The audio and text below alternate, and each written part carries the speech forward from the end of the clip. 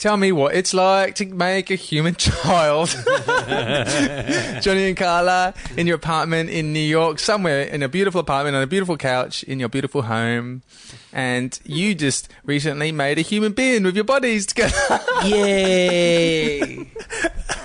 Where's that little Boogies? Sleeping. Boogie's is sleeping, so we'll keep our voice down. We should wake her for the podcast. Not if you want to hear us speak. Yeah. Today's a restless day. She's growing pains, you said? Yes. Yeah. It's a phase of her development where her brain is growing?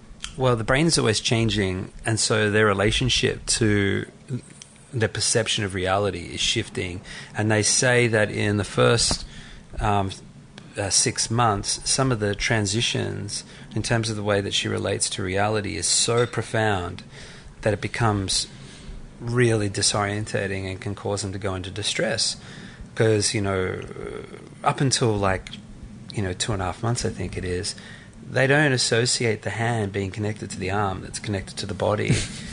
And at some point they realize that their hand is connected to their arm, it's connected to their body, and they're like, oh my God. And so for the last sort of 3 weeks, she's just been lying there going, looking at her hand. She's on acid.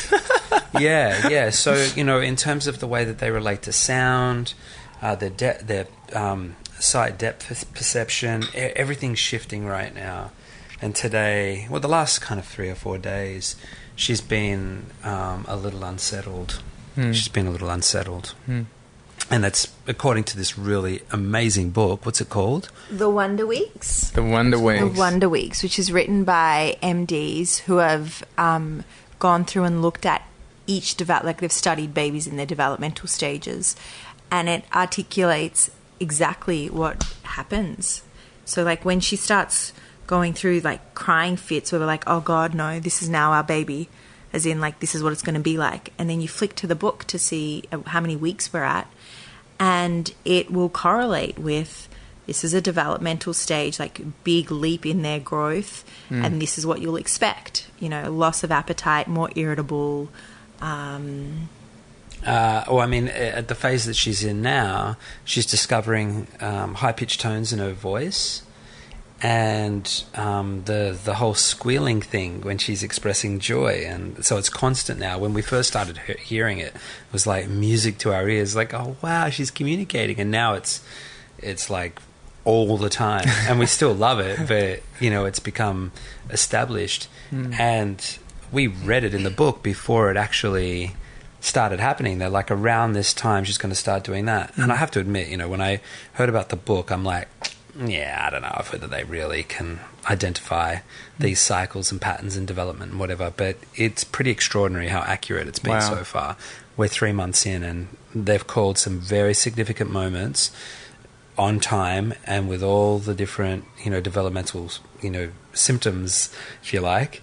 And yeah, it's been very helpful to kind of just understand what's going on. And every day there's just so much more in her eyes.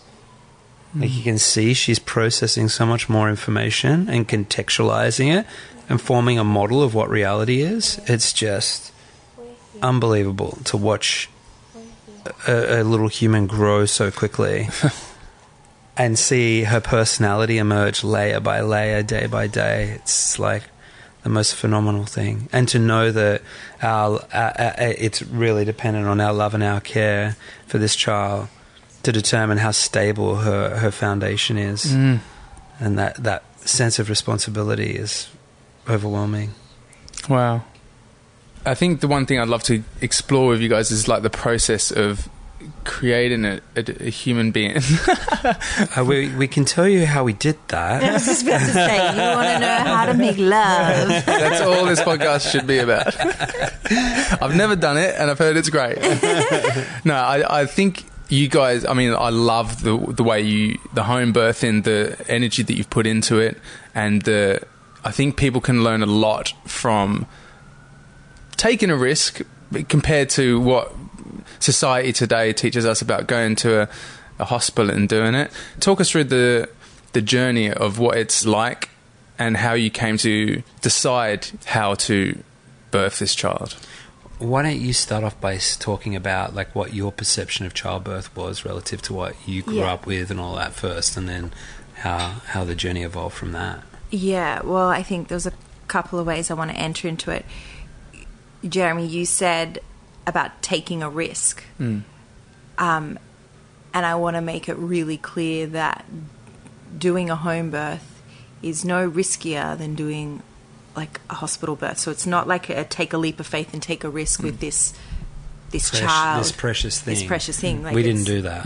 That was never the sense of what we were doing. Yeah. I know it's not how you meant it, but I want to really be specific on that because it was through like our exploration of the options of how to bring the child into the world that I had to weigh up the risks involved with both situations. And so it wasn't a risk that I took, but a very educated decision that was made. So I had always thought of birth in a hospital. I knew no different. I knew a couple of people that had home birth, but that was that was not the norm. And also just being, having studied medicine, I was in a very medical model and way of thinking, even though my work now explores a lot of Eastern therapies. The baseline of everything, like we spoke about, for me is rooted in medicine and the Western medicine model. So my mum birthed all 5 of her children in a hospital, and all my aunties. There was one cousin I knew of who had done a home birth, and she was sort of considered a little bit more on the kooky side. And that's that. Although I get along really, really well with her. Which explains a lot. Anyway, so we, when I was pregnant, like we started like everybody does here in the city. Like you have an OBGYN and you go and you get your scans. I mean, I think the first time I went to the doctor was maybe 10 weeks because we didn't find out for a little while. And already I was like behind the 8 ball. They were like, you should have come in at X amount of weeks. Anyway, I was like, oh, whoops, I've really messed up. And so then we were in this hospital system and we found a really nice OBGYN who we loved. And I thought that was a fashion label when I first heard it, by the way. It does sound like one. DKNY, OBGYN. And so, so we were going to these appointments, which are very few at the start. You don't do many and you get like different exams done. And I read a book. I read a game-changing book for me. It was the only book I read. It was called, not ever, but the only book I read with regards to pregnancy was Ina May's Guide to Childbirth. So she is the nation's leading midwife.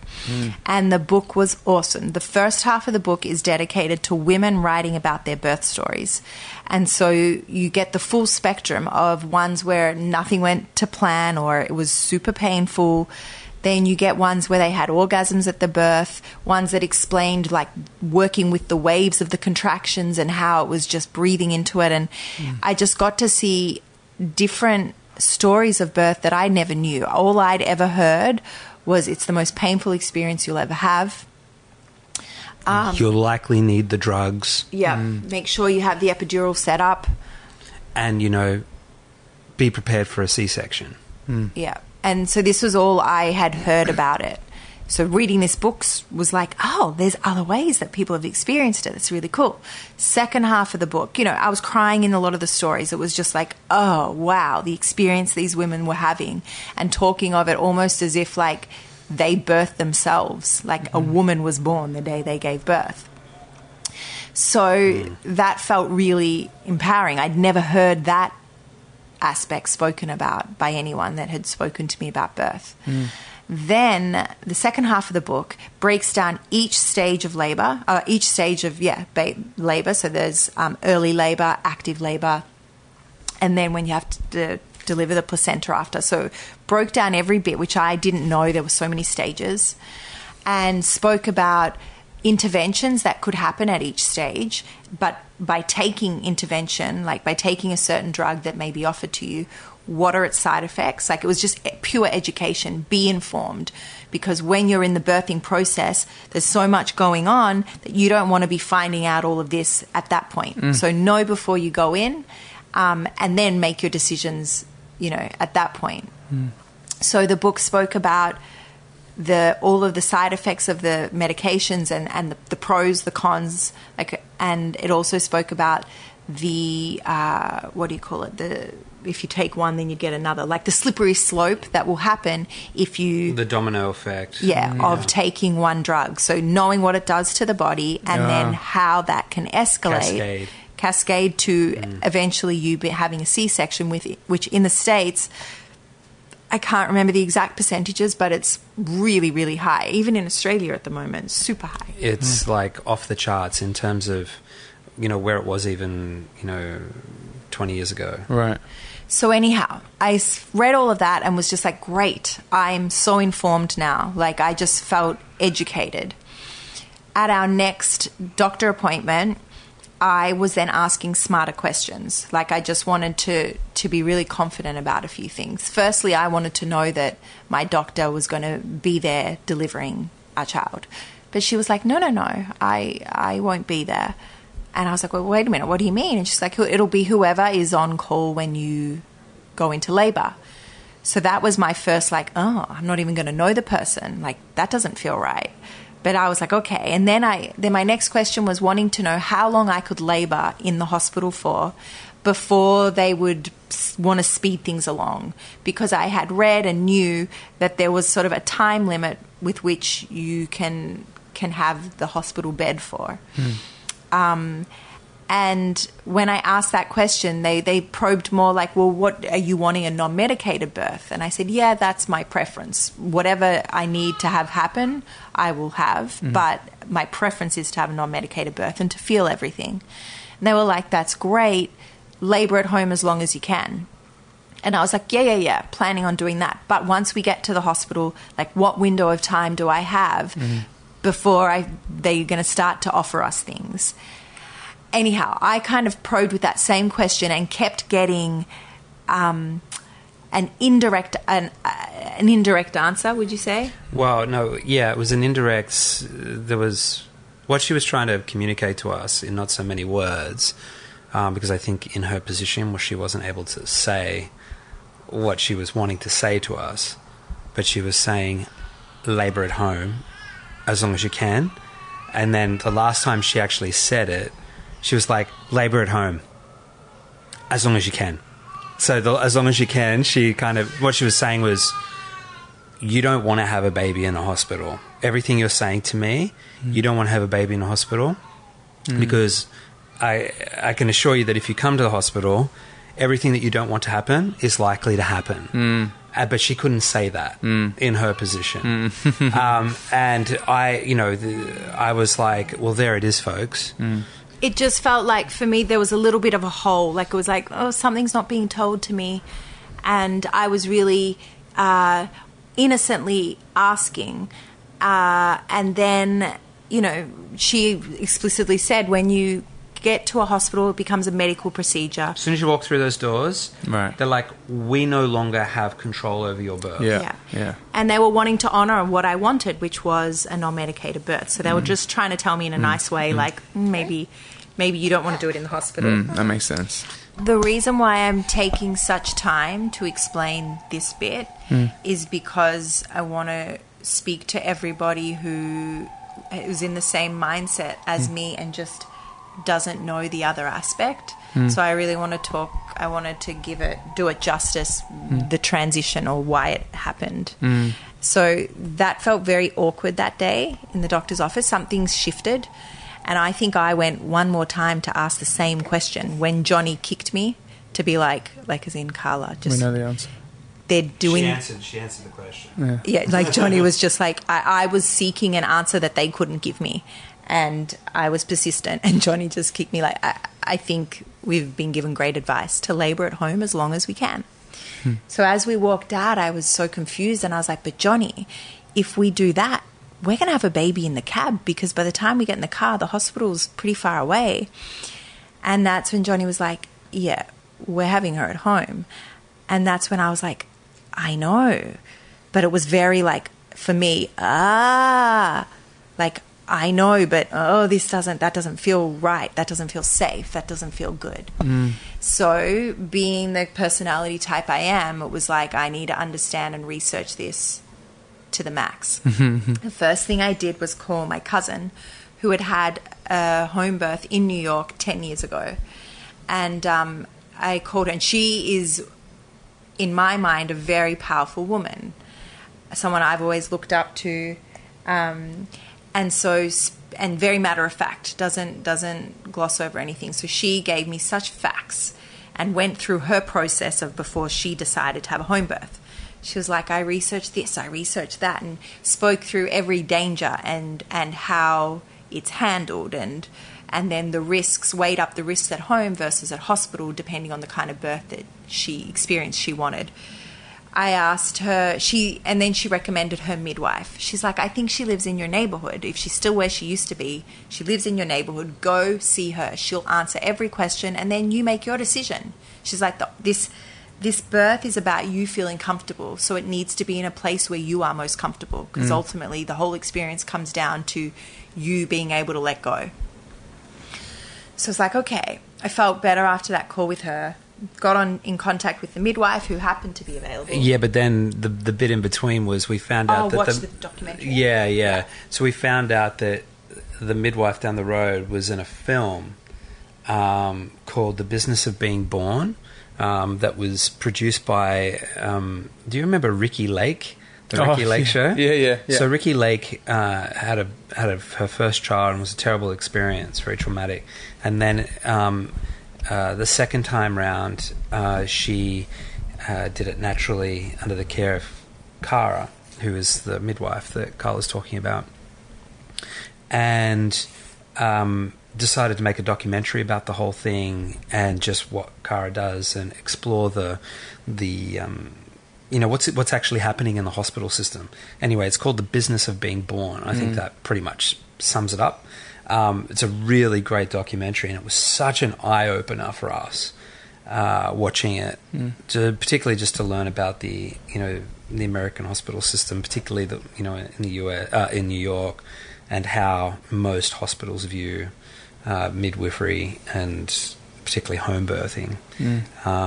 And then to be able to go down the road, which is literally like 3 blocks down the road, and hang out with her and share with her our thoughts and concerns.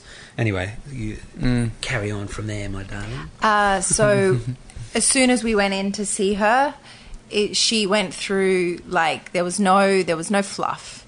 She went through everything that could go wrong. She was like, there are 3 main things that can go wrong in a home birth that are rare. Basically spoke to how many times it had happened in her whole career. She's done over 2,000 births, and they're rare. But she spoke about how each one is handled, and she had addressed each of them. Oh, we're going to have a crack with first.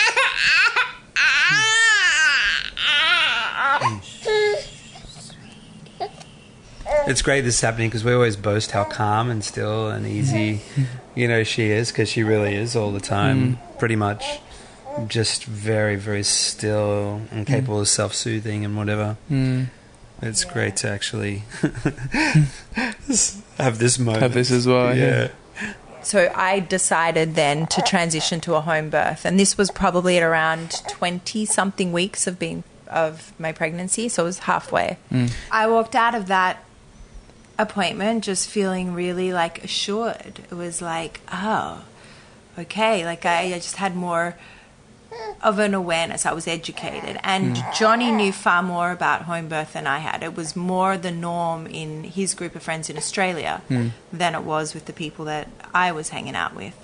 But then I faced my greatest challenge, which was the actual transition, like in being really confident in my decision to do a home birth. Because one thing the midwife, Cara, had taught us was basically like, you can say you want to do a home birth, but if you're fearful of it and your gut you really want to do it in a hospital, that's where we're going to end up. You will create that. So you need to be sure. And of course that's really tough. It's like, I can't rely on anyone else to make that decision. It's got to come from me. and I had my apprehensions, like, and then it was really the way I was spoken to in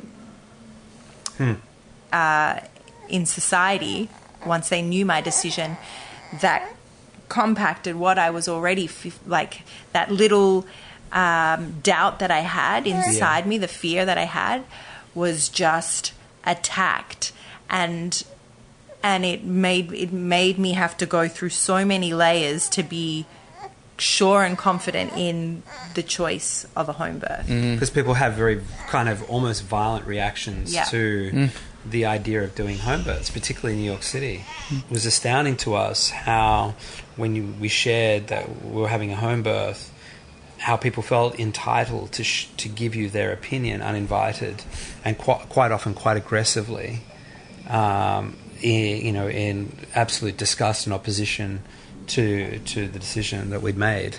And it was so uneducated. Their opinions were so uneducated, so fearful, and it was so revealing at how everyone had become so conditioned and indoctrinated into a belief that the only way to safely give birth is in a hospital as a medical procedure. But which really forced me to own my decision, because it was basically, they were talking to a little aspect that was still alive in me, which was scared. But it was just so obvious how uneducated what they were saying was to me, because every time they would say something, I would share it with Cara, because she was like, you're not sure about this, I need you to be sure. And I was being told things like, it's life or death. Don't put your baby's life at risk. And that's like, do you honestly think that's what I want to do? Like, why would I ever do that? Like, I'm trying to do the safest thing for my child and for me. And, the cord wrapped around the neck. What are you going to do about that if that happens when you're at home? And, the midwife was like, Carla, your child is not breathing from here. If the cord is around the neck, the child is still breathing from the umbilical cord that's connected to you. They're not taking breath from here yet. So that's just like, it's a misconception. The only time that's an issue is when the baby's trying to come out and the cord is limiting how far they can descend through your canal. But a talented doctor or midwife is going to unravel the cord to lengthen it as the child's coming out. Right. So, she spoke to everything that was being told to me as a danger and was just like, but that's not right. That's not true. And this was a woman who's been doing this for 20 plus years. So anyway, my greatest fear was that my baby wouldn't survive or something would happen to me. Like, they were my two biggest fears, and that if I was doing it at home, was I putting our lives at risk? Cara spoke about all of the medical things that could go wrong. Like, if the baby's umbilical cord comes out before the baby, that is a problem. That's the worst case that could happen. You guys keep going. I'll settle it for a minute. Okay. That's the worst case. And, she spoke about how to deal with it, how she's done it before.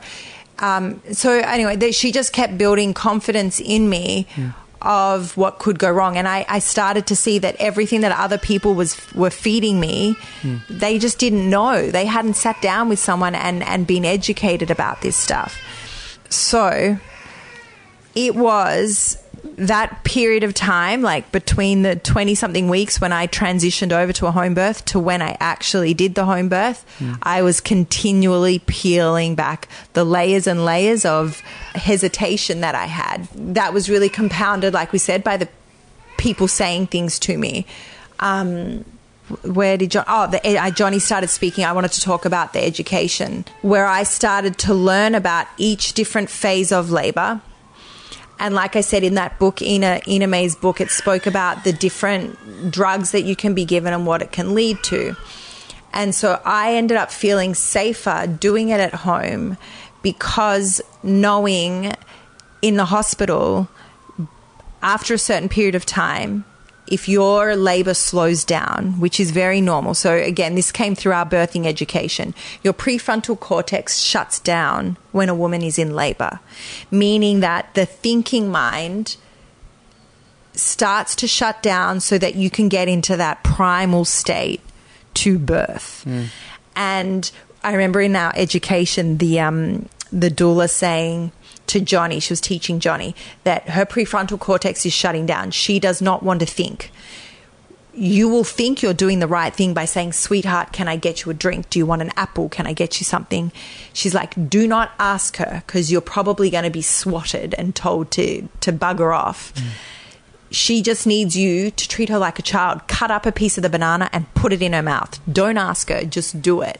Because anytime you pull me out of into the thinking mind, it removes from the deeper process that's happening. So my body's producing, when you're birthing, I can't remember the exact figure, but it's something like 400 times, I'm not sure of it exact, so don't quote me, times the amount of hormones that it's normally producing. So even though you're going through heightened discomfort or pain, you're being delivered hormones far more effective than what your normal state is to combat that. And so you don't want to be pulled out of that state. And so when you go, usually if you transfer, so usually if you're at home, you're laboring and then it's time and you decide it's time now to go to the hospital. When you get there, you have to fill out forms. They ask you a bunch of questions. They check how much you're dilated. All of that pulls the woman out of that deep state, right? So it awakens that prefrontal cortex where she has to think to answer your questions. There's bright lights, there's people, and all of that is a laboring woman doesn't want. Laboring women like dark, like it's like a quiet. trance that you're in. Yes. You're entering into a deep trance. And so when you go to the hospital, it can pull you out of that state, which slows down those processes. So labor appears to slow down when you get to the hospital. This is very general, as in it doesn't happen to everybody, but majority of cases.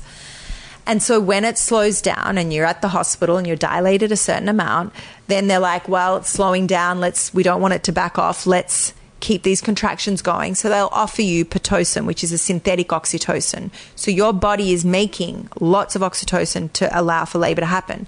What they offer you with Pitocin is a synthetic form of that. By giving you that when your body's in a not actually laboring, when it's started to rest a little bit, what it does is it makes the contractions far more forceful, because you're inducing something that's not natural in the body. Like you've stopped the natural cause and now you're giving a synthetic one. So the force of the contractions is much stronger. That then causes the mother so much discomfort that ultimately she ends up saying, yes, give me that epidural, because now the pain is so unbearable. So this is that little cascade we were talking about that Ina May taught. Unintelligent. Fuck. So you're given the Pitocin, so it speeds up the contractions. You get heightened contractions, more pain. Then you have the epidural to lessen that pain. As a result of the epidural, a lot of women can't feel at all. Some are given like low dose, so you can still feel what's going on. But when you're given the epidural, you're also like hooked up to an IV, so it limits your amount of movement.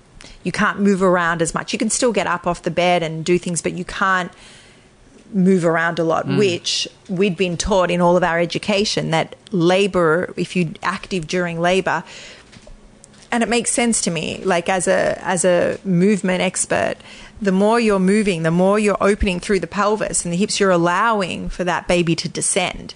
Each contraction is the uterus contracting and pushing the baby down. And so the pelvis has to open to allow that to pass through. So movement is great. That's what we're doing with movement, is opening. So when you're limited to your movement because you're hooked up to an IV, when you've taken the epidural so you can't feel the intensity of the contractions as much, it's blocking the natural process. As a result, most women can't push effectively. So they're being counted down, told when to push, and it's like being told to poop, someone cueing you to poop. You know when to poop if you can feel your body. But if someone's telling you, it's foreign. So it's absurd. it's absurd. And what ends up happening is sometimes the baby can go into distress as well because of the intensity of the contractions that it wasn't ready for.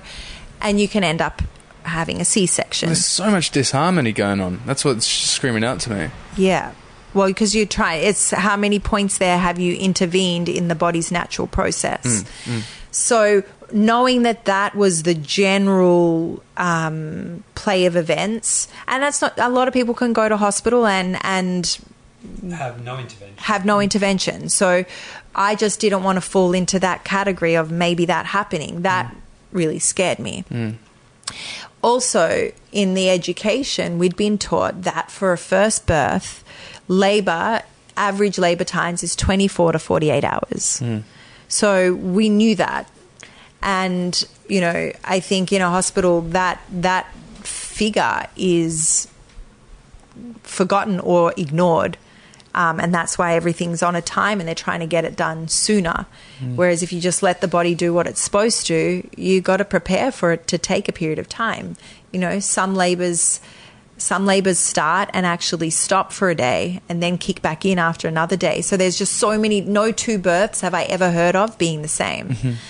And I feel like the hospital, like most Western medicine, tries to fit everything into a sorry, a bit too close. No. That's good. It's perfect. Tries to fit everything into a formula. But just like I told you, when I'm working on people's bodies, no two bodies are the same. No two births are the same, so you can't treat them like that.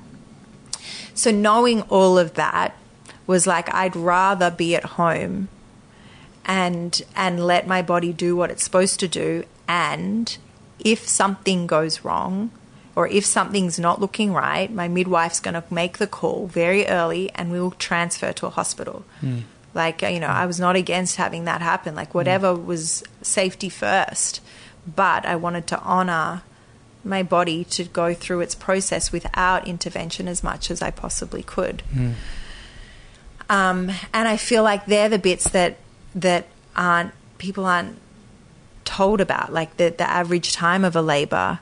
Also that the average time for a woman on her first birth is 41 weeks and 3 days or something.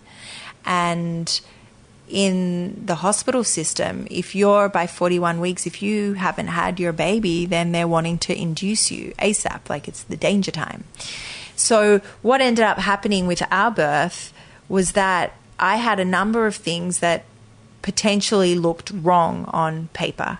And I'm really glad that happened because I can speak to it. It wasn't just like a cruisy home birth where everything was fine. Saphira was 15 days late. So that meant, you know, that's 2 weeks and 1 day. And we know, I knew that there was the body after, there's a reason why a baby should come out by 42 weeks because your amniotic fluid starts to dry up. Like it can be a little bit more unsafe for the baby inside. And so I know that and we had started natural interventions at 41 weeks and maybe 3 or 4 days. And then we were also getting sonograms done just to make sure everything was okay. And they were not necessary. They were something I chose because it was with the more time that passed, the more anxious I got about her safety. And it was also good for us to determine whether there was any meconium, which is basically the first time that a baby does a poo, and it's not great for there to be large amounts of meconium in the embryonic fluid because the baby amniotic fluid, because it can cause infection in the lungs and all kinds of things. It's harder for them to take their first breath if there's in there. So we were sort of covering our bases, covering our Western medicine base, which was let's go get the sonograms, make sure that everything's okay in there and still just honour what my body was doing. But we started natural interventions with our midwife to help labour. What's a natural intervention? So she can... so basically, instead of Pitocin, which is the synthetic oxytocin I told you they give you in a hospital, the midwife can sweep my cervical membrane. So you can do that to try and get the body Stimulate it Yeah. or encourage it. And then castor oil. And I cannot explain to you why castor oil kicks it. There's something to do with once you get the bowels. Right. Castor oil, once you Your get poop your pipes. digestive system going, once you send your digestive system into spasms, it can help kick on labour. Gotcha. Yeah. So it's like a hyper Laxative.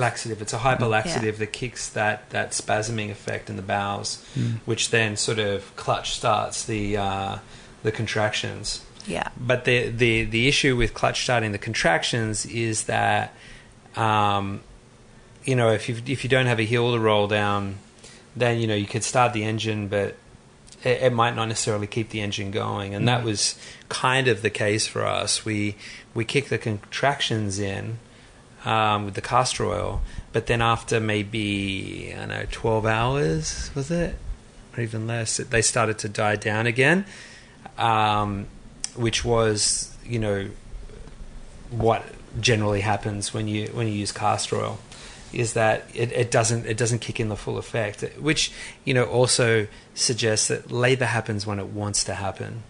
Yeah. So to that, I took the castor oil at 3 a.m. By 6 a.m. I was having the feelings, which, I didn't know what contractions felt like. So I was like, what is this? Is this a contraction or is this just me needing to poop? I don't know. And then it was regular. The rhythmicity of it was like, oh, okay, no, this is something. But by 10 or 11 a.m. they were lessening. Right. And so spoke to the midwife again and she was like, okay, look, it started something. Let's double the dose of castor oil. So I think we took, instead of 1 ounce, we took 2 ounces and took that at probably 1 p.m. And by 3 p.m. was when it was like game on. That was when it stayed. So she was right in making that call to up the dose, because she was like, no, they're not just castor oil contractions. They've actually kicked in your pregnancy contractions, but we need to keep it going. And this is all just by her having had so much experience in the field. But, in the hospital we would have been induced, and I don't know what would have happened from that. And so hang on, did that explain well how we ended up transitioning from hospital to Oh, yes, home definitely. birth? I mean, I was on board from the first sentence. Yeah. Okay. All right. So that's how we and I also ended up shutting down communication with. I started to find my power in that. It was like, this is a decision I've made, and respect it, and don't give me uninvited opinions. Respect that I've gone through a process, that I've been educated in making this decision. So all of that, I'm kind of glad it happened, because it forced me to already start to find my deepest power, to find my voice, and connect with what I knew felt right and true. And then also letting go. So the whole pregnancy was, especially in that when I was overdue, past your due date, was a process of letting go. Of letting go of having to control this. I have no control over when this baby's coming. I have no control. And that was really hard for me, who I'm a Virgo, and I like to control a lot of things, and everything's organized. And actually, interestingly, I had frozen my eggs 2 years earlier, which was my way of controlling being able to have a child. I was like, okay, I don't have my right partner yet, and I'm sure I'm going to have many more men before I find the right one. So I was like, I'm okay with that. She has men. And I thought the only thing that's bothering me about not having my partner right now is that I feel like I want to have children, and I'm getting older. And so I was like, okay, if I freeze my eggs, then I have the ability to just keep exploring the world of men till the right one comes along.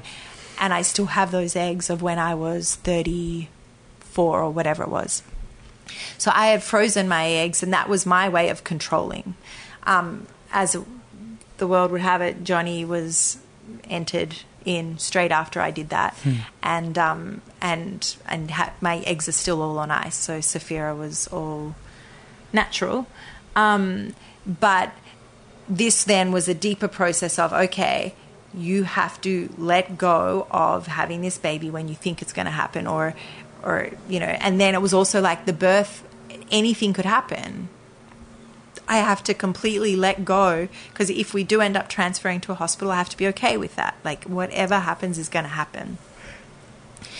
And I think that 2 weeks was, again, peeling back the layers of my resistance and control, and making me just have to surrender and accept. But it also pushed me to a point of like total mental fatigue, like going bananas, and questioning my body's ability to have a baby. Like, why isn't anything happening? It's past the due date. Why is nothing happening? Can my body not do this? Which is something I battled with the whole pregnancy. Like, how can I actually have a baby? Can my body do this? I don't know that I can do it.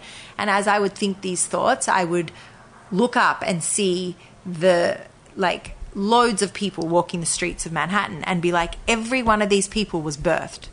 Everyone has a mother. Surely I can do it. I can do this. But so, yeah, when I was in that 2 weeks overdue, I was like, maybe my body can't do this. I don't know. And so then it was like, well, I could have a C-section. I could call an elective C-section. And that was my clinging on to control, right? I can control when this happens if I do that. And then I was like, no, that's not how I want it to go. Because I knew that having a C-section on your first child would mean that if I had subsequent children, it would be very unlikely that I'd be able to have a vaginal delivery, because after a C-section, they're less likely to do that. So when it was time, when the labour actually started, it was like I was embracing it, like, game on, bring it on. Like, I didn't want to move away from it. I wanted to move into it, because it was like, it's finally happening.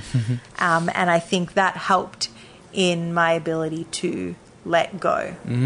So I feel for women where it comes early and they're unprepared, like, if it comes 4 weeks early and they're just like, they weren't quite ready. I can understand. Like, I understand what happened in my processes mentally and physically in that period of letting go. So I feel for people who have had it early and they feel jolted by the experience, because they didn't have that time to... Or maybe some women loved it because they didn't want to be pregnant for much more longer. I don't know. Yeah. Well, when it did happen, you were ready, and she was awesome. Yeah, that's the experience that sounded phenomenal, is how you guys together went through it in this beautiful home setting and managed it so powerfully. Like you said to me before, you didn't even notice it as pain when you're in the process. Yeah. So discomfort, yes. Like through the hip area, like I felt discomfort, but not pain. Like, I wouldn't use the word pain to describe it. And she didn't display signs of being in pain, like grimacing or screaming or yelling. It was kind of like moaning, like, got a bit of a sore lower back, kind of like that, but not like, like you see in Hollywood films. And, we were both kind of waiting for all of that to kick in. Yeah. I was definitely... So we had a tub, like, the bath that you set up, and I knew that was my pain reliever. So I only wanted to use that when it was really painful. And we went through the whole birth and I never got in the bath. I never got to that point. That said, we laboured it was 34 hours. So from when it started around that 3 p.m., we together were at home just moving through the contractions, Johnny timing everything and being in contact with the midwife and the doula. And it was just like day moved into night, and it's just repetition. It was just continual. And now upon reflection, I think about it like, the lessons in life that you need to get, and it keeps coming to you in many different ways. Like, and you're like, oh, there's that same thing again. And I didn't learn it the first time. Let me try again. So I feel like labor, it's the repetition of the same feeling over and over and over again, So which is like, to me, it's like all the lessons in life that you need that are just repetitively given to you until you finally... Wow, so it's your body's intelligent way of preparing you to let go. Let go. And, you know, these contractions are coming. So for me, they were sort of every 7 to 8 minutes. And, you know, I would, as Johnny would describe, and so we have very different versions of the story. Not versions, the same thing went down. But my experience as opposed to his objective experience watching are very different. It was so great for me to hear the midwife, the doula, and Johnny all debrief on the birth, because it was like, oh, I did that. I was doing that. Like, it was just like, oh, because I was in the zone, like so deep in a zone. So we were labouring together. I was labouring, Johnny timing everything. And Johnny, poor guy, couldn't go to sleep because he was on top of everything. So I would you?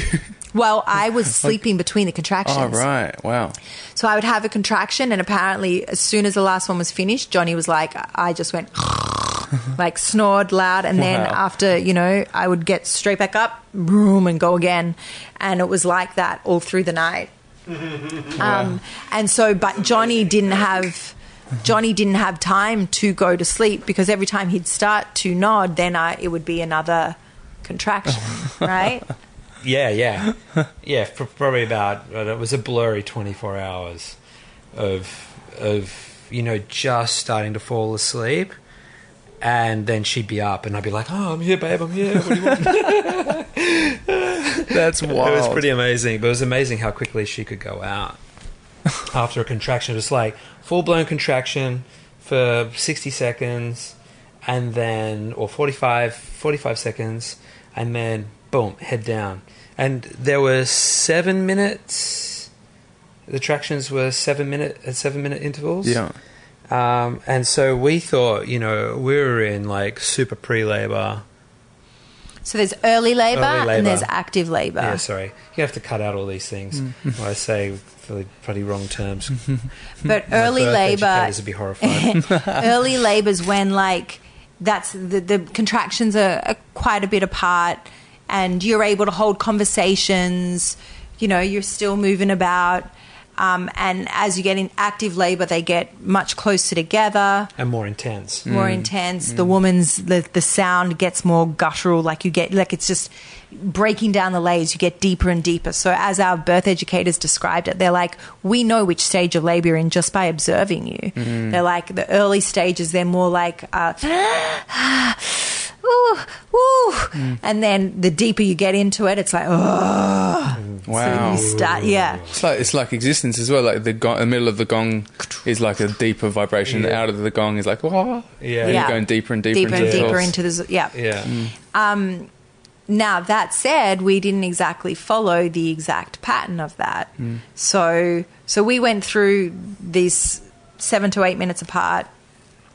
I was in the shower at a period of time where it just had the water on the back, which felt really nice, and it was actually in there that, again, it was the last bit that was eating at me. I was like, Johnny, I need to share with you this thought that's just continually coming in my mind. And he said, and I said, elective C-section. And so this is already where we were probably 20 hours into labor. And he didn't make any judgment. He just said, okay. He said, whatever you want at this point is your choice. And I was like, she'll be safe. We get her out. And I'm like, and I'll, you know, I said, I don't know how long I can keep doing this. Like it's fine, but it's just monotonous and repetitive. And like how much longer are we going to go for? And at that point, you know, the doula wasn't here, the midwife wasn't here. So I knew that I wasn't in any stage that was relevant enough for them to be here. And I was like defeated by it. So it's 20 hours of early labour, just early labour. Well, we thought it was early labour, but... And just so you know, from my perspective, when she said elective C-section in the shower, I was just like, like it was so unconvincing. She was just kind of vomiting out the last bit of her fear and just going through this, because she was accessing, every few hours that passed, she was accessing deeper and deeper levels of surrender, like watching her, the noises she was making, the way she moved. It was so evident that she was moving ever deeper into the labor process. And when she shared that with me, it just felt like like I just want to check in here. Totally. It wasn't like an alarmed, I think we should get a C-section or anything like that. And that's why I was like, okay, like whatever you want, let's just keep going through the process. Maybe we wait until, Cara and Angie come over and that, I mean, I don't know where you put that after that, but that was the end of it. Like you didn't announce it again at all, or share any kind of need to end the process. Yeah. When you think about like Cara, for example, she's delivered 2,000 babies. There is no way you're getting anybody with any level of that expertise in a hospital. That's the safest way to go. Yeah. She has dealt with every crisis. We threw her the toughest of toughest balls. We were like, okay, so how many babies have you lost? And one. And it was a high-risk situation. And We should have shared that. Yeah. We said, what happens when this happens? How have you dealt with that? So she broke down like all the emergency scenarios, and we really pressed her, and we're like, well, how do you deal with that? And she's like, this is how it's happened. I've done it, umpteen times, and this is what we do. This is what we do. This is what we do. And she went into great detail about women hemorrhaging and how she dealt with that, and the umbilical cord coming out before the baby does, which is actually the most dangerous thing to happen. All of these scenarios, and how much of a badass she is at dealing with those situations. It's extraordinary. And as Carla will continue the story, she'll share, we had a sort of a little intense moment, and just watch Cara just get into the zone and sort it out. It was amazing. It was extraordinary, to be in the presence of a midwife, an experienced midwife, while they're in action, is to observe mastery and compassion and dedication. Like they're like unsung heroes, because they're on call 24/7. They come to labor well before technically they're needed, and they sit through the whole process, go through the whole process of delivering the baby, and then clean up afterwards. Like, in a hospital, as soon as a doctor's kind of delivered the baby, see you later, and all the nurses and the juniors come in and clean up the mess. They stay around, they clean up, they'll even cook a meal. Cara will even cook a meal. Phenomenal. You know what I mean? And then come in, show you how to breastfeed, take the first gulp of milk, clean you up. Incredible. And, put you in bed with the baby and, just be there in comfort, weigh the baby, like all of these things. This was in the middle of the night when this happened. And she's doing this day in, day out. It's unbelievable. It's a very rare breed of person that can do this with the same level of passion and enthusiasm and dedication and diligence and expertise that she showed. Like, we got her A game from the moment she stepped in. Anyway, let's continue the story. Amazing. Yeah. And that was the other thing too, of the level of care once I made the transfer during the pregnancy from the hospital system to the home. Cara would do our prenatal visits here at home. She would be touching my stomach. She would feel, she knew what Saphira felt like. She knew the position she was in.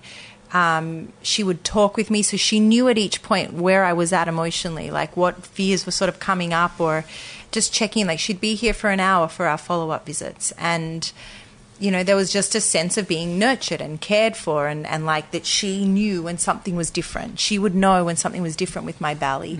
Whereas when I was at the hospital, they weren't feeling. It was a different technician would do the exams, and it was just more of it just felt a complete connection or a complete understanding of what you're going through. And it was important to me that the further along we got in the pregnancy, that if anything was wrong or if something was up with Sophia in my belly, because I don't know, I don't have x-ray vision, I can't see what's going on in there, but to know that Cara would feel, her hands knew when something was off. She knew where she was. And I remember Sophia had been in the right position most of my pregnancy, with her head down, like engaged. And it was at 38 weeks, I remember Cara feeling my belly and going, she's moved her feet, this is not right, your baby hasn't been in this position the whole time. She was like, I need you to go get a sonogram just to confirm the position. And she detected, and she'd moved to the other side, and Cara was concerned that she had flipped so that her feet were down instead of her head, but the sonogram confirmed that it wasn't. Her head was still down, but she'd flipped sides. So the fact that she could just feel that and know that, this woman is the best of the best. She's incredible. And so with regards to the birth, we didn't have, we went over, so this was one aspect that was scary, let's say, or it didn't fit like the normal. Although it is normal, mind you, to go beyond your due date. Whatever your due date is, you should just keep it as like a loose marker. It's such a loose marker because it's like your body's like you said before, everybody's different, and every process is different. Yeah, and so the other thing that we have to make mention of is that the due date was 2 weeks off the full moon, and a couple of people have said, I wonder if she's going to hold out, either come early or hold out for the following full moon. And when we didn't hit the due date, a couple of friends who are just very in tune said, I bet you she comes on the full moon. And lo and behold, she did. And so then, the doula came over. This is after the picking up from when you were in the shower. Yeah. The doula had come over a little bit before we got in the shower just to see how things were, put Johnny to bed for a bit of a rest because she said, we're going to need you later, and took me out for a walk. So the whole time of the labour, I was moving, apart from in the evening when we were sort of lying down, but I never wanted to get into a position that could stop the labour process. So I was constantly sort of angled up. And so when the doula came over, Johnny went to bed and her and I went for a walk. We were walking around the East Village, doing contractions on the street. Came back, walked up and down the stairs because all of that movement, it really helps open up through the pelvis. And then she was like, okay, I'm going to go. And I remember thinking, no, like she can't go. If she goes, that means nothing's happening. Like I'm still in this early stage of labour. Like, oh my God.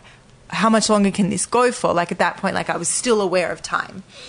And she was like, I'll be around the area. If you need me, just call. So she left, and that was when we had the shower moment where I was like, Johnny, hey. Oh, yeah, that's right. Elective C-section. Because then I was just like, okay, she's not here. She doesn't even deem it like a reasonable hour to be here because I'm nowhere near giving birth. And so that just felt disheartening. And like, the midwife isn't even here. And so they both said they were going to come back around at like 3 o'clock that afternoon. And so they came around. So that would have been, like 24 hours, a bit over 24 hours that we'd been labouring for. Whoa. And I knew that. So remember I spoke about the vaginal exam where they check to see how many centimetres dilated you are. So you need to be 10 centimetres dilated before you can start before transition happens, which is when you transition into the pushing stage, right, where you start to push the baby out. And so... And generally, you get an indication that you're dilating when the contractions are closer together and for like 2 minutes apart, and for about 60 seconds and quite intense. All right. And we were still very much in the 45-second contraction, about 6 to 7 minutes apart. Gotcha. And so that's what you with the stop clock. Yeah. Yeah, watching it just. And I was meditating between contractions, like as much as I could. I would just try and I'd go through mantra and then do the contraction again. And when they came over, I knew that our midwife doesn't tell you how many centimeters dilated you are. It's one of the things in her practice that she's just like, it does not do you any good to know. Okay. Because you could be 3 centimeters dilated after 20 hours of labor. And you then mentally do the calculations where you're like, hang on, because you would then mentally go, okay, well, if it took 20 hours to get to 3 centimeters, that means we've got to get to 10 centimeters. So times 20 by 3 equals 60 hours. Oh, my God. You can just see how mentally that would just make you go, But it's no relevance because you can go from 3 centimeters to 7 centimeters in 20 minutes. Like, there's no formula to it. And you could be 7 centimeters after 3 hours. And take 10 hours. Take 10 hours, Right, So she's just like, there's no use me giving it to Yes. you. So for her, it's knowledge just for her to know what's going on. Yeah. But in the hospital, they'll tell you. Anyhow, so she came over, they were observing me and spoke about options we could do to help sort of even kick in the labour a little bit more, which in the hospital would be equivalent to an intervention, right? A drug. And just briefly, on the contractions, I like what you said before. Could you, at lunch, could you say that again about the understanding what the purpose of your contractions were so you knew what was going on and your relationship to them? So part of our birth education was we went through a whole, like, the anatomy of what's going on inside, which was even fascinating for me, even though I work with the body. And it was every time a contraction happens, it's the uterus contracting. So it's pushing the baby down. So each contraction is bringing you closer and closer to the actual birthing of your baby. So if you resist it, if you pull away from it, I mean, you're pulling further and further away from what your ultimate goal is, which is to get the baby out.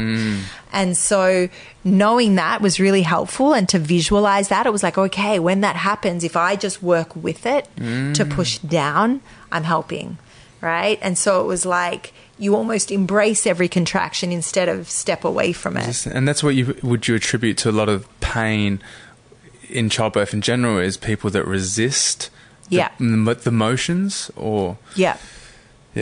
When you, yes. Yeah.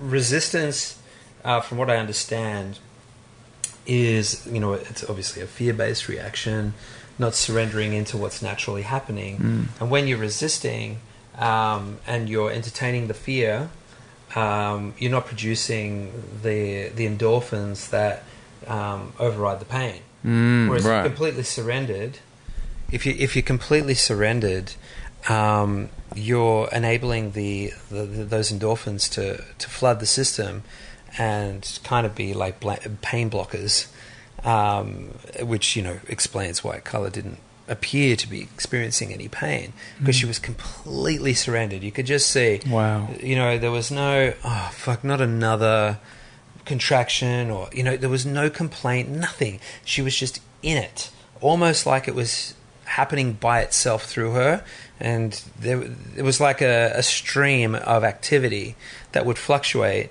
and she'd just obey, just completely obey what was happening in the body.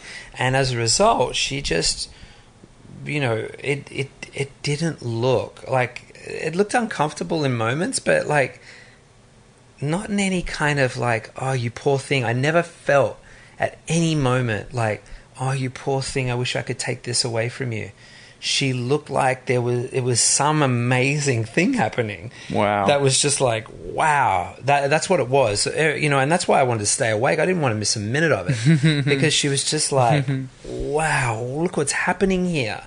It was completely unexpected in terms of what... and what you ever imagine would be possible. But you attribute the number one tip to surrender, would you? Yeah. And obviously the education. I didn't know what surrender meant until then, like real surrender. Like this was beyond, like this was letting go. And it was a process throughout the labour. As in, I wasn't like this at the beginning of labour. Like Johnny said, you saw me going deeper and deeper and deeper to the point where it culminated, where I'll share that with you, was the absolute surrender, where it really felt like I was a vessel something much stronger was moving through me, and I just had to let it, like, just allow it. But there was an all-knowing sense of it's okay. Everything's okay. It's going to be fine. As an underlying, like a peace. But just another interjection is, like, it's worth noting how much you had prepared your body for the capability of what it did that day, you know, like in the lead up physically, mentally, education wise, like you really prepared your body to be able to surrender and let, you know, you're strong physically, all that kind of thing too, right? Yeah. So all of that helps. I think all of that helps your ability to your physical. Actually, I don't know if being physically fit and strong. Well, it certainly helps in your ability to push, but in the ability to surrender, no. Okay. Would you agree with that? I mean, I can't speak for you. I think that everything, like you said, everything that happened up until the point where you went into labour was preparation. You know, even the people giving their opinions, you know, them causing you to have to really define your position and and connect with your convictions. I think all of that helped. But at the end of the day, surrendering didn't appear to be any. It's not an intellectual activity. You know, it's not something that you negotiate on the level of the mind. The reality is that, I mean, I didn't see a choice that Carla made except for when she was, you know, in the shower. I didn't see that she was making a choice to surrender. It just happened. Would you agree? Like she just wasn't a choice. She just did it, and I don't know whether that's just a character thing. I never doubted her. She doubted herself, and I'm like you. If anybody is going to be able to do this, it's you. In terms of, just because of the way that she generally operates and conducts herself in life. It was clear to me that she was going to be extraordinary in this process. But she, and quite naturally and understandably, had some self-doubt there. And, you know, I think it was such an extraordinary process for her, you know, claiming the power of her womanhood, to face that doubt head on and actually demonstrate to herself the immense power that she has inside of her. It seems like a coming of age or a woman entering a rite of passage or something. It certainly is. And, you know, with great respect to all the women that have chosen to have births in hospital, without in any way diminishing the value and the power and the meaning of that experience, it should be said, though, that, you know, creating an opportunity to have this experience on your own terms in a non-medical environment, the transformation that I have seen Carla go through as a result of this experience is like nothing else. And, you know, it'd be such a tragedy to think that she would have been robbed of that experience. And it's so empowering and so sacred and so special. And for me as well, I mean, it completely transformed me witnessing it. And, you know, I think that, you know, this conversation needs to be had more. Women need to be encouraged to entertain the idea of having births at home on their own terms.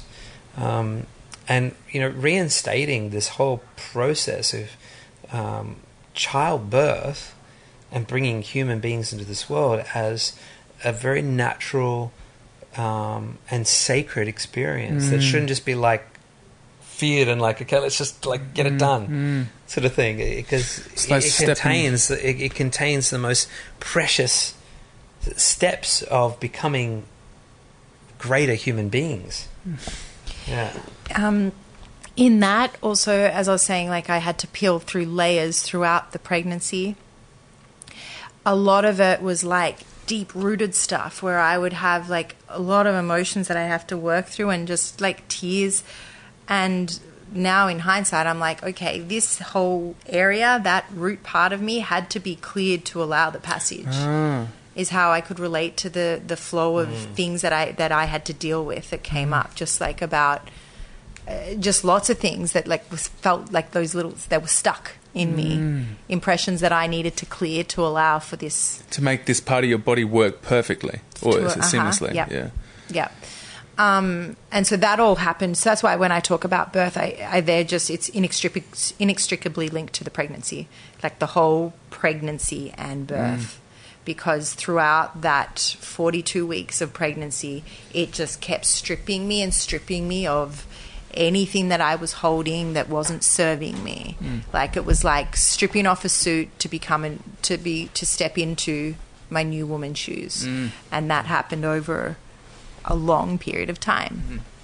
And so back to the actual birth story, because this is where it gets interesting, because there are a lot of things that went wrong per se, but were fine. So Cara did the exam, and I saw her jaw drop, which I was like, oh no, what's wrong? Something's wrong. And I like I said to her, I know she doesn't share how much you're dilated. And she was like, I normally don't do this, but I'm going to share it with you. She's like, you're 7 centimeters, and I've just pushed you more. I've just pushed you to 9. To 9. What do you mean I've just pushed you to 9? She can open because she's examining. With her fingers, yeah. And I just started crying because it was like, thank God something's been happening all this time. Like there's been progress. I was actually, and so that was just like. She didn't even think she'd started dilating, maybe 1 or 2 centimeters. I was ready for them to say, because I could see by their expressions. And this is what I mean by no births look the same. So the fact that they had assumed that I was still in early labor because of the way I was, the timing of the contractions and the way I was dealing with them. And it wasn't a real indication of where I was at. So, that can also be seen as a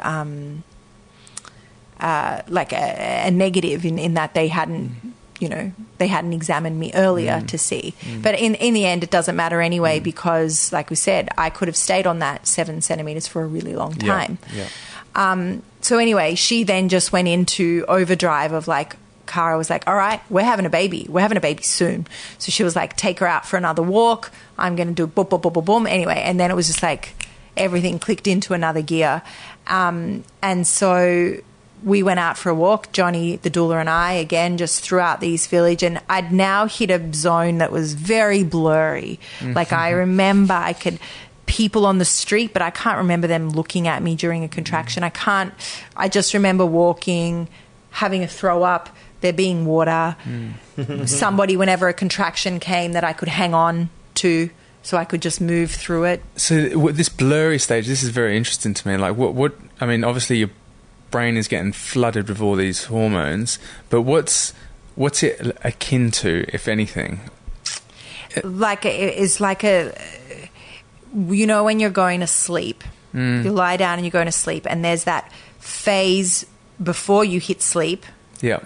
Where you're here, but it's all a bit, voices get muted and everything's like that. Yeah. Like time and people and things just started to disappear a little.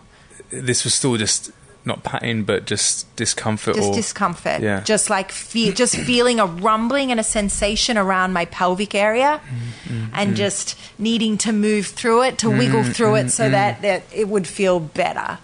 Like, when you're in a yoga class and you're in a stretch for your hips, and you've got to hold it, and they keep you there, and you know how it starts to like.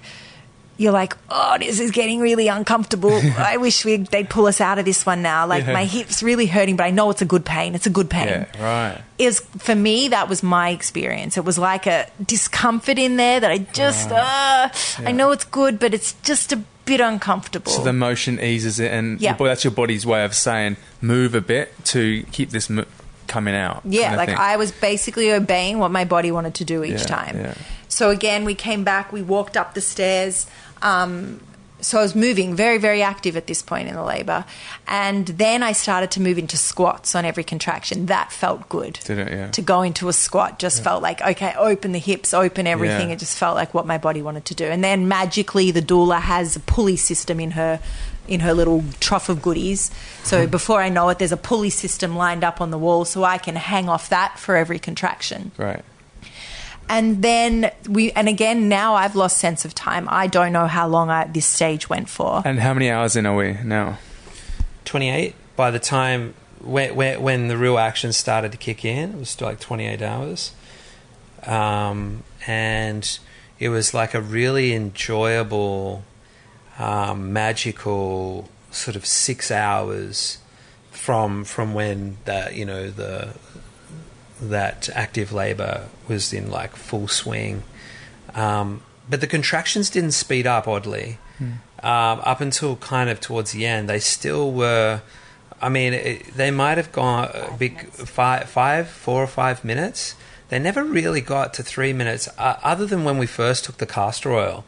Like it went brum, brum, brum, rev the engine for maybe, half an hour, where the contractions would be, 2 to 3 minutes in between.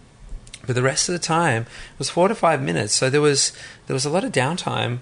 But in that downtime for that last 6 hours, we were walking her backwards and forwards through the living room.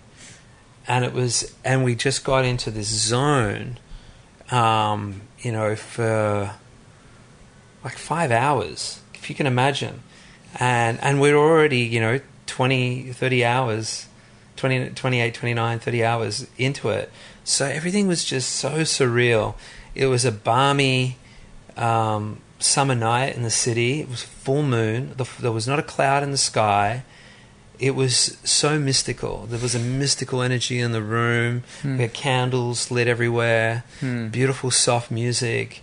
And it was so magical and so special, and there was no sense of urgency, no sense of panic. It was like we were excited that, despite the fact that there was only 7 minutes in between contractions, she was fully dilated, and she was now in, at full active labour, and the baby was, coming very soon. It's like this homemade temple where you're just witnessing nature, the phenomenon of nature. Yeah. It was, I'll never ever forget the feeling and the atmosphere of this place and everything that night. It was really, really extraordinary. Really extraordinary. Wow. And so at that point, all of that, I remember feeling, it all allowed me to be in the zone. So it had to be just this yummy deliciousness. Yeah. Because I was just, when I just trying to describe it, my eyes are shut and my body's swaying. That's where I feel like I was at, just in a dance and in a trance, basically. Wow. And this so, is when you're walking. Yeah. Yeah, squatting. walking and swinging on the, doing the squats. There were a number of different things that we did, but we're all pretty involved at that stage. It was like this team effort. It was really a team thing. There was 4 of us doing this thing. Yeah. But Carla leading the entire time. We were just following This is her. amazing. Yeah, it really was.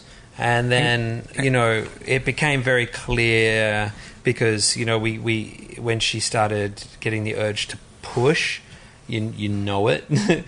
Well, so we just skipped a bit that's important in the story is that we had the midwife, Cara broke my waters. So, there's that, when you watch a Hollywood movie, someone's water breaks and then they go to the hospital and you have this baby. My waters hadn't broken yet. And I'd been, doing these squat contractions for a long period of time, which... And she's fully dilated. Not fully dilated yet. Like nearly. 10 centimetres is fully dilated. So we're nearly there. No, not yet. You sure? Yep. Yep.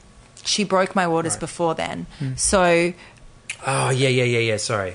So not fully dilated, nearly there, but I'm doing the contractions, which should put enough pressure to break that water, the mucus, but it wasn't. So Cara asked if I wanted her to break them, and I said, yeah, like at this point, let's just do it. Let's keep going. And so I lay down and she went to break it. Usually she can just do it with her finger, but my collagen was so tough that she actually couldn't break it with her fingers. So she had to use one of her little tools to come up in and had to break it that way. Now, what I didn't know at the time, I wasn't shared the information, but she told Johnny that there was some meconium in that fluid.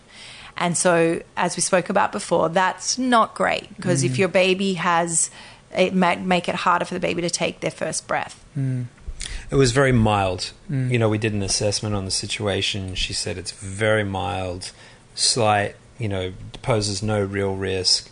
But just wanted to let you know that we're keeping an eye on this whole thing from here on in, because with meconium, it just means that more can come, and it's just it can send the baby into distress.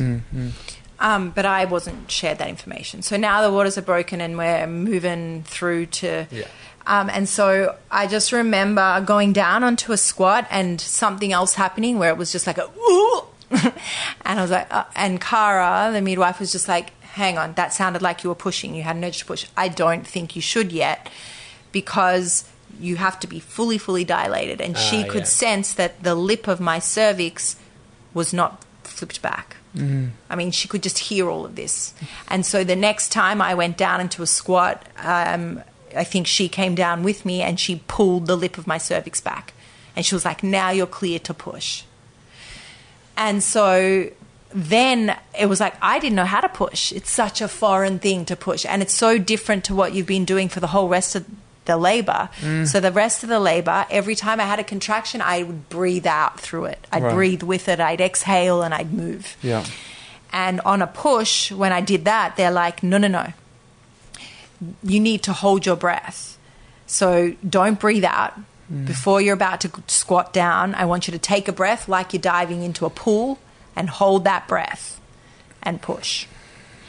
It's like, okay. Like any instruction that was given to me was simple, not wordy, not lengthy. So this is, again, playing into my prefrontal cortex is shut down. You've got to talk to me like you're talking to a baby, like, very simple. So the instructions were very simple. Which is clearly, again, why they didn't share that information with you about the... meconium. Yeah, because it would have brought her out of the zone. Yeah. She was in the zone by this stage. So, again, I took the breath and then went down and just pushed with all my might. It was like squeezing my insides and trying to push them out of my vagina because that's where I thought the baby comes out of. Well, the baby does, but that's where I thought I had to push from. You thought, well. And so, and I would hear, it was like performing with your eyes shut. So think about if you're performing and the only thing that guides you is an audience. So they're cheering or the audience saying stop or do this, do that. That was all I could hear. That's what it felt like. Which was your team. Yeah. So I went down and I remember doing my push and them all going, yes, yes. And then I found my bum, as in push from the butt. And then I got a bigger yelp. So then I found how to push from the rear as well, which garnered like more yes from my team, which I was like, oh, okay, that is, and I felt like that actually was doing something like pushing her further. So it was like, all right, I got it. And so in between each one of these contractions, the midwife is taking the baby's heart rate, so to make sure that the baby's not in distress. And that's what's happening also at a hospital when you're hooked up, like you can see what's going on there, fetal monitoring. And I wasn't pushing for very long. I'd probably only done 2 pushes, so we'd probably been 10 minutes in. And Safira's heart rate went into distress. And so the midwife was like, okay, I need you to hold on the next one. Don't forcefully contract. Don't go into a squat. Just hold it. And Safira's heart rate normalized. So she's like, okay, great, we're good to go. So don't forget, she's got in her mind, there's meconium plus distress. Like she's like seeing the big picture. I can only hear the heart rate and I'm like, oh, but I'm just being given instructions. I'm just adhering to instructions at this point. And so then I remember going down into a contraction and her head, she was crowning, which is when you can just see the top of the head. And I remember Johnny saying, "Oh my God, I can see her head, babe. I can see her head." And at that point, what it felt like for me was that her whole head was coming out of my butt. So I thought Johnny could see her eyes, her nose, her mouth. I thought her whole head was out because that's what it felt like. But really, it was just the tip of her head. And so we're still doing these walking from one side of the apartment to the other in between the contractions. And then the heart rate again went into distress. And this time my midwife spoke very sternly. She just said, "Carla, I need you to push this baby out in 10 minutes or else we're going to Bellevue Hospital." And Whoa. I remember not feeling fear, not being scared. I remember just going, the process that happened in my head was, we're not going down and getting into the car and driving. No. Wow, I'm getting such goosebumps. I was like, not happening, can't happen. But then I just remember going, okay, I have to do this. Nobody else can do this. Like, it's just me. And I was like, she's got to help me. And I remember talking to her. I just said, you have to come out now. You have to come out. Work with me. And that all happened, you know, it's a very split-second moment. And the next contraction, so we'd been pushing, it'd only been 20 minutes, so we'd probably only done this pushing thing like 3 or 4 times. Just to put it into context, that can go on for 6 hours in a normal birth. So on the next one, I went down into the squat for the contraction, and I squeezed every abdominal muscle I know. Like, I'm just like was drawing it all in and then pushing out from that rear, like I told you I just found. And it was just like I just kept pushing, like just more. And it was like The one push motion. Yep. Just kept. The one push motion. I stayed on it. Like, I was just like, when I thought it was done and I should come up, I stayed down and found more. Like, it was just like this reserve tank that I didn't know existed. Like, you know, when you're working out and they like go into that tank, you've got a little bit more, you've got a little bit more. You have so much more than you know. And at this point is when I had to find it. And I stayed there and just kept going, still whilst holding the breath. And as Johnny would describe it, because like I said, I'm telling you from my experience, but from their experience, there was no sound. I wasn't making any sound. I was just down there just pushing, like no sound, no anything. And I remember the midwife saying, you have to come up a little bit. You're so close to the floor, so that if she come out, you know. And I remember coming up a little bit and then feeling her head just come out entirely. And it was like a pop. And that hurt a little. I remember going, that was uncomfortable because it just feels like it's like some people describe it as a ring of fire. It just feels like for me, it was like this momentary burn. And then I was like, that had to be her head. And then I was like, well, if that was her head, then the rest of her body's going to be easier. So I remember staying down. I still didn't come up, and I just found more. Like for a second push, you know, after that first one. Yep. But didn't come up, didn't just stay down there, little breath in, held it, and then again just went, this is it. And as Johnny would describe it, she just literally spat out like in a sea of Technicolor juices. Whoa. For me, it felt like bloop, bloop, bloop, like a bloop coming out of my vagina. Like I could feel the arms, I could feel the legs, like every bit just going bloop. Whoa. And Johnny said she just slid out. Like, now, the other thing that I didn't tell you in that bit was the umbilical cord was wrapped around her neck twice. So the midwife is describing all of this while I'm down there in the push. She's like, umbilical cord around the neck twice. I didn't hear any of this at that moment. I was somewhere else. And as Johnny saw it, as I pushed the first one, then before the second one, she just unwound it as I pushed Sophia out. So the midwife was unwinding the cord to allow more room for the push. So meconium in the fluid. Baby's heart rate goes into distress. Cord wrapped around the neck twice. All things that I had been told I'm putting my baby's life at risk doing at home. everything happened, and I was in the best care I could possibly be in. Yeah, and to know Phenomenal. from an external perspective, there was no sense of alarmism. Cara, she doesn't have a poker face. She went, right. I mean, you told the baby needs to come out in the next 10 minutes part. Yeah, but that's when she just clicked into a whole other gear of awesomeness and control and just like. And when Saphira's head came out, how she got her fingers in and unwrapped that cord before the next push down, it was so like, it was like a magician.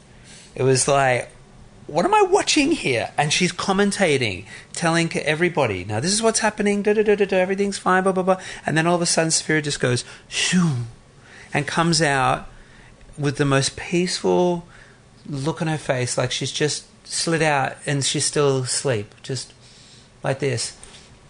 And then Cara goes through this extraordinary sort of procedure to gently bring her into taking her first breath.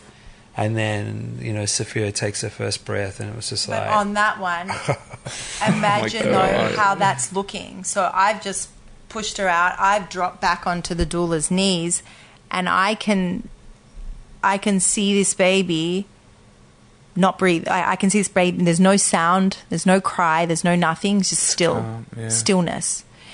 And this, what I was speaking to you about, this sense of knowingness, was like, I know everything's okay, and everything that has happened the way it should.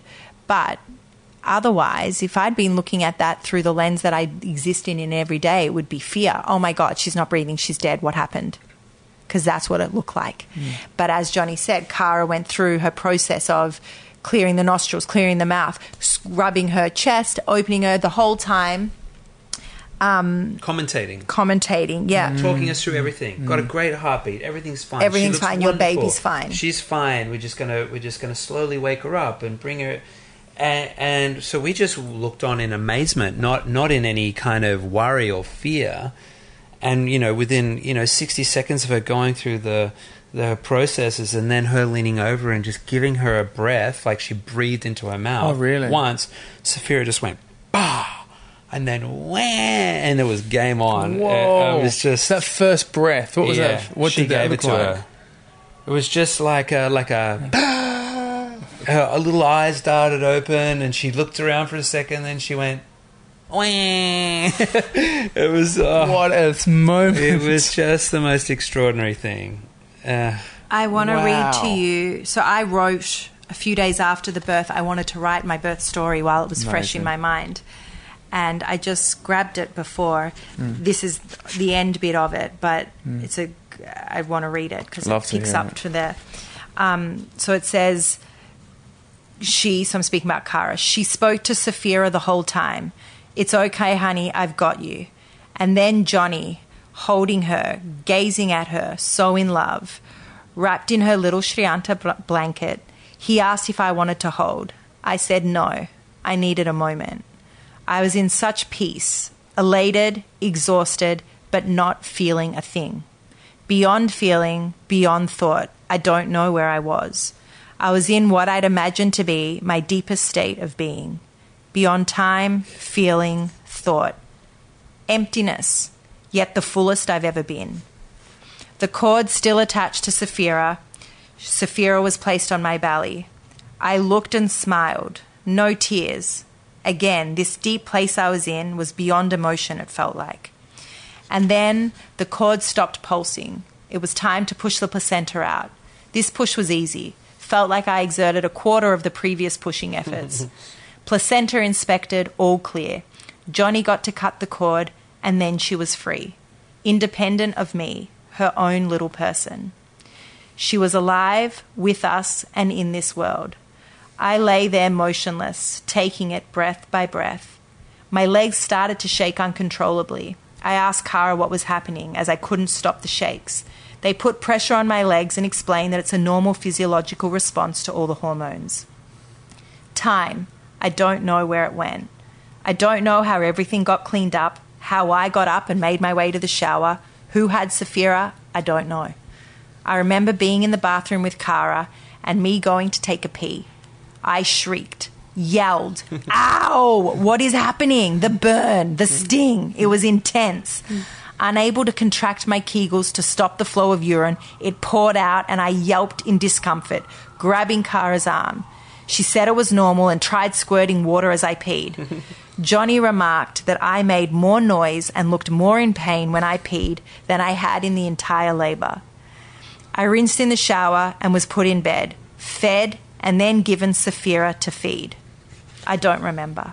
I just remember drifting off to sleep, with her on my breast, and then we were alone. Our new little family, Johnny, Saphira, and I. What a journey, what an experience, what a lesson.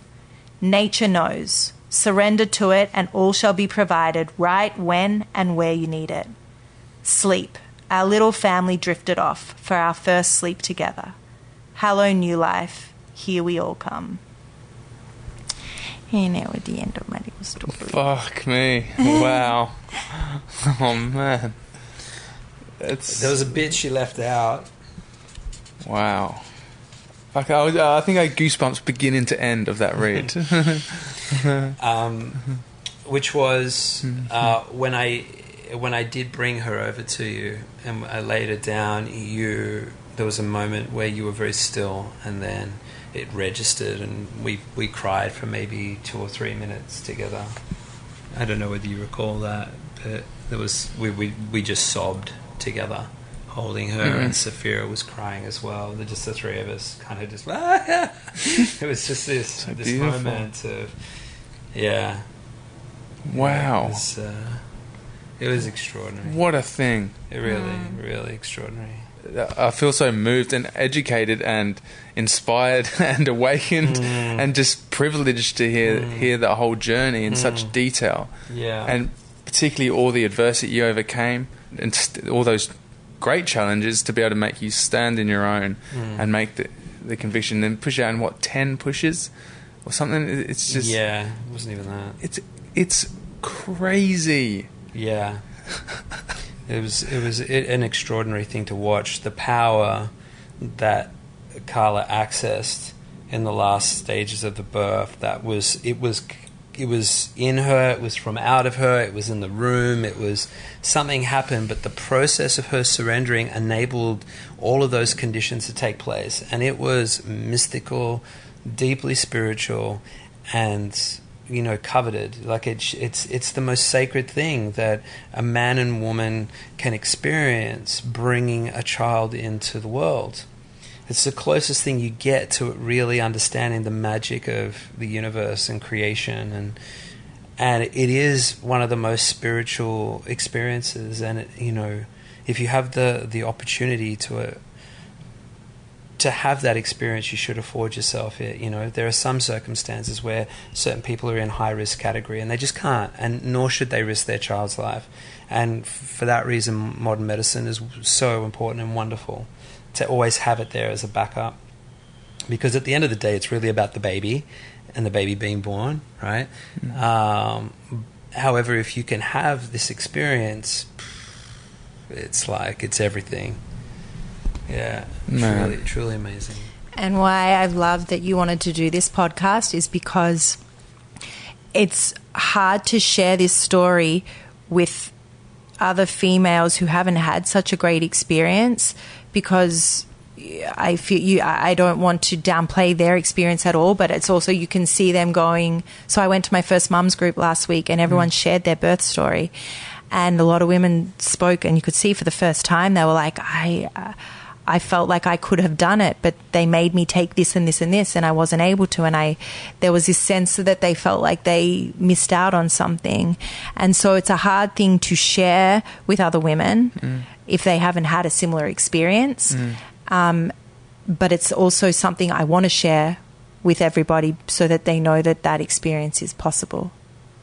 And so it's a really nice way to be able to share it, so anyone who's listening can understand. Yeah. And there's so much more to it, and it doesn't need to be feared.